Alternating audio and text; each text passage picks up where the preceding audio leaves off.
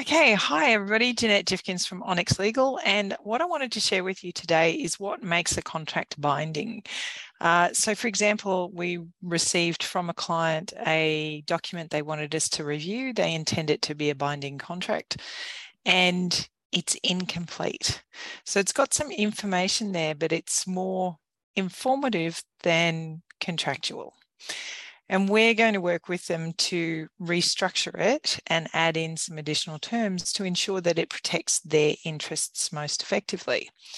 Now, under Australian law, we have common law here in Australia, which common law, I think it's common law in Canada, the US, Australia, and most Commonwealth countries. What that means is we rely on precedents as well as legislation. In a civil law country, they rely on an interpretation of the legislation only. So it's not what the judges decide and referring back to judges' decisions as much or at all. So in Australia, under the common law system, there are 4 key things to make a contract binding. You have to have an offer. You have to have an acceptance. You have to have consideration. Now, consideration is frequently money, but it could be something else. And you have to have an intent to create legal relations. So, you know, that Friday night down the pub where someone says, I bet if you do such and such, or I bet you won't do such and such, and if you do, I'll pay you $500. We have actually had people ask if that's enforceable. No, it's not. There's no intent to create legal relations there. It's people having fun and having a bit of a go at each other and all of that sort of thing. And no, you can't enforce that.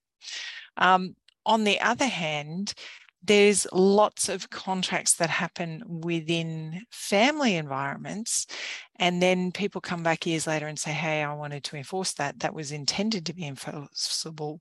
And people say, oh, but it's a family situation. Maybe not. That was not our intent. Generally speaking, they are enforceable. And the whole thing about enforcing contracts is some of them have to be in writing, but very few actually have to be in writing to form a contract.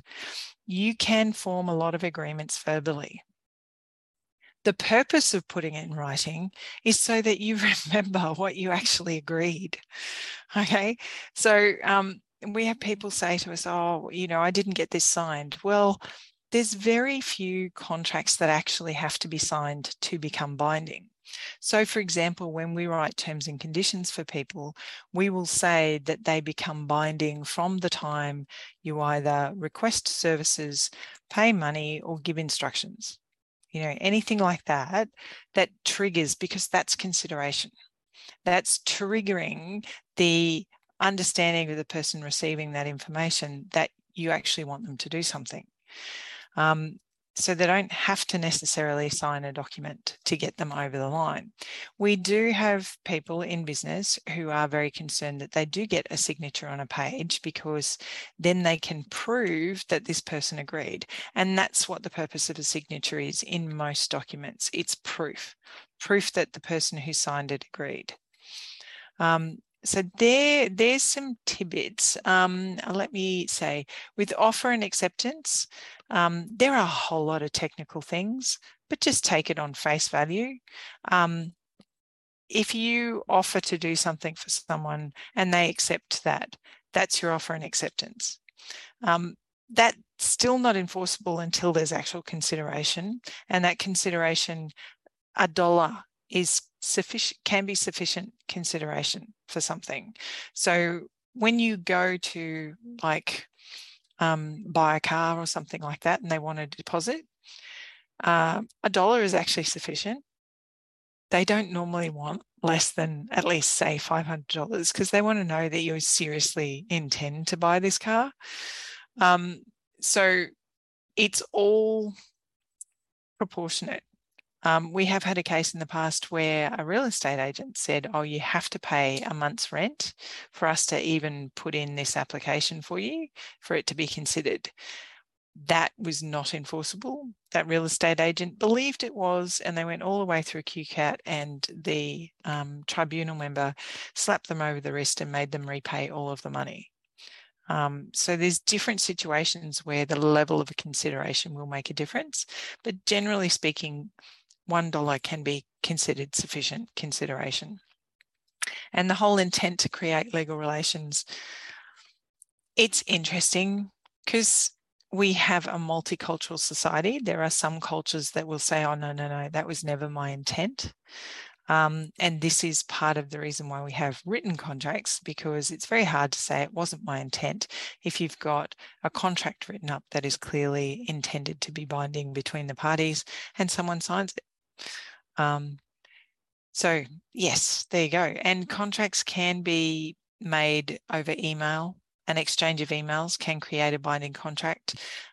We often say to people, if you verbally agree something, put bullet points in an email back to the person, and unless I hear back from you within 7 days that this is wrong, we'll move forward on the basis that these are what we agreed, these are the terms we agreed, because then you've got something that you can look at after the fact in like 2 or 3 years' time if there's any chance of a dispute, and say, actually, no, that's what we agreed. Because our memories, I don't know about you, I can't remember what I had for lunch on Wednesday last week.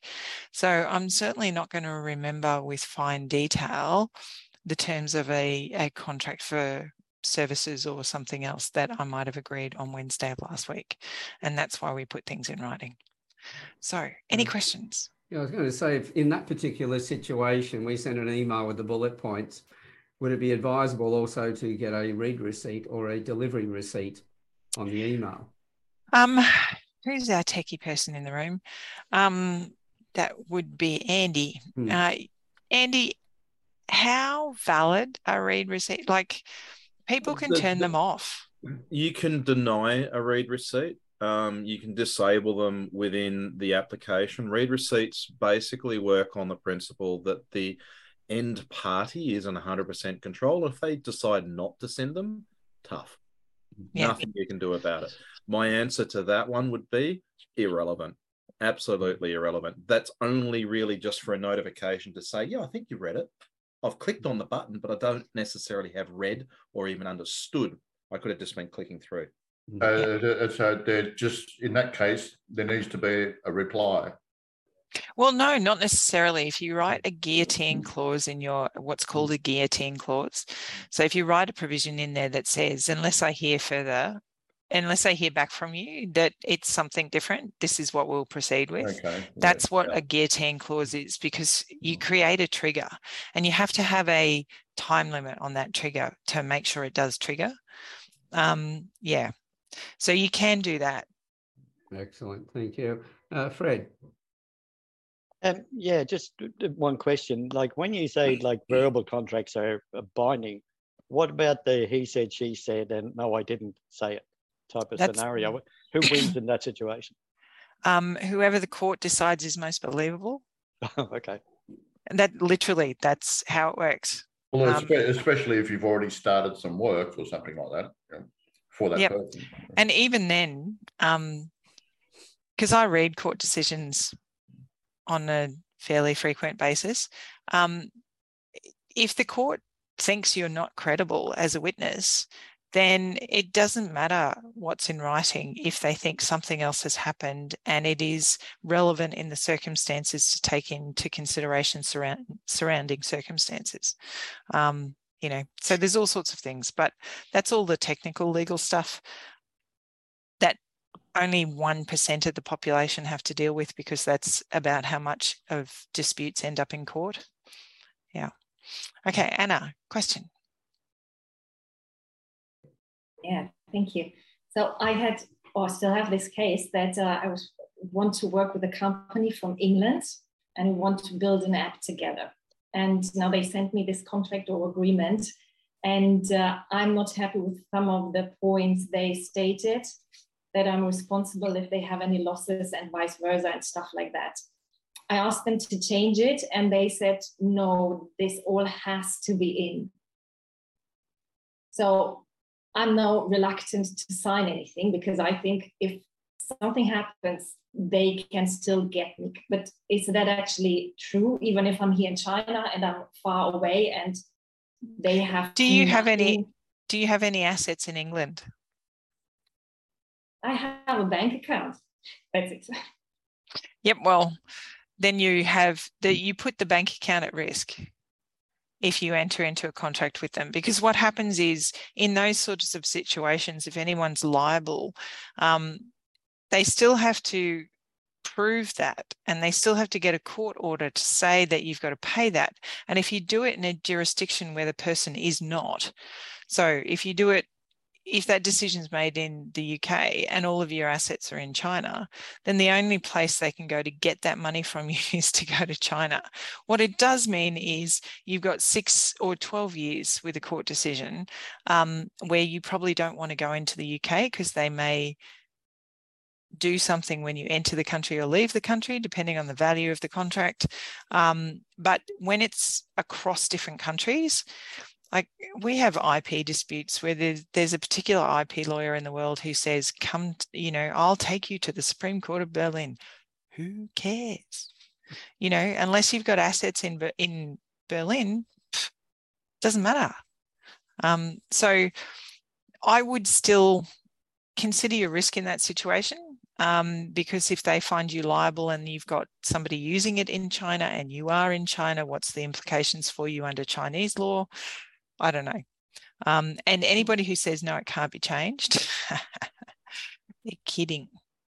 You can always push back. And I've had a client who said, no, I don't want to do this work. And suddenly they changed the terms. But can't Anna just turn around and say, look, I agree with these points, but I disagree with these points? Yeah.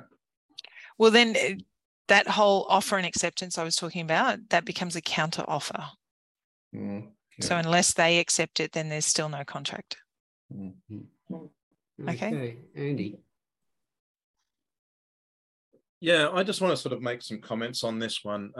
Being a technologist and stuff, I've been asked to do lots of discovery work, and it's made easier and easier as time has gone on. We focus on the Microsoft 365 space, and one of the big things there is e-discovery, right?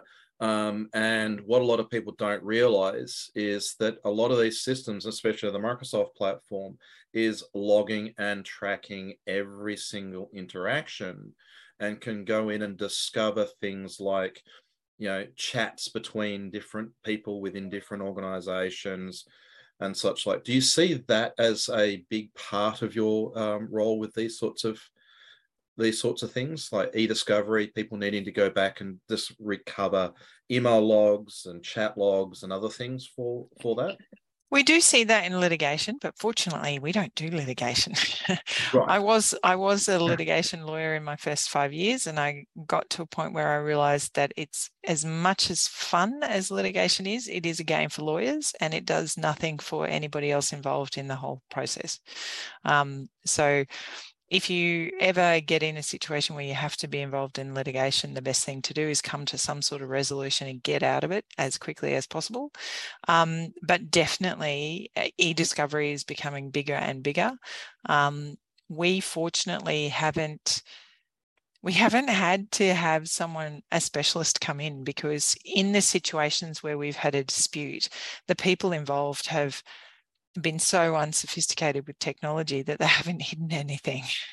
And it's been right there, obvious, very, in your face. And one of the things we have done is we've started writing into employment contracts for people a warning that their email is not theirs. It's not theirs personally, and the company can monitor it and review it at any time, and we'll have access to it after they've departed. Because a lot of people think that their office email address is their personal property, and it just isn't. It belongs to the company, and any communication on it is accessible to the company if they so choose. Yeah, I mean, that's one thing we found for an engineering company I used to work for. They used to get sued a lot, not because they were doing bad work, it's just the nature of their business. It's just the industry, yep. Yeah, and they would say that every time that they had litigation against them, it cost them $1 million in discovery fees. Yep. That's why we spent close to $1 million putting in a system. This was 15 years ago, right? To help with that discovery process, which reduced that bill from $1 million to $50,000. Yeah, it makes a huge difference. And e-discovery is a really big area of technology now. Yeah, as I said, if anyone who is in that space where this sort of stuff and having evidence, do make sure that you've got an understanding of what your platforms can do for that discovery purpose. Otherwise, yeah, you could have $1 million bill looking for this stuff.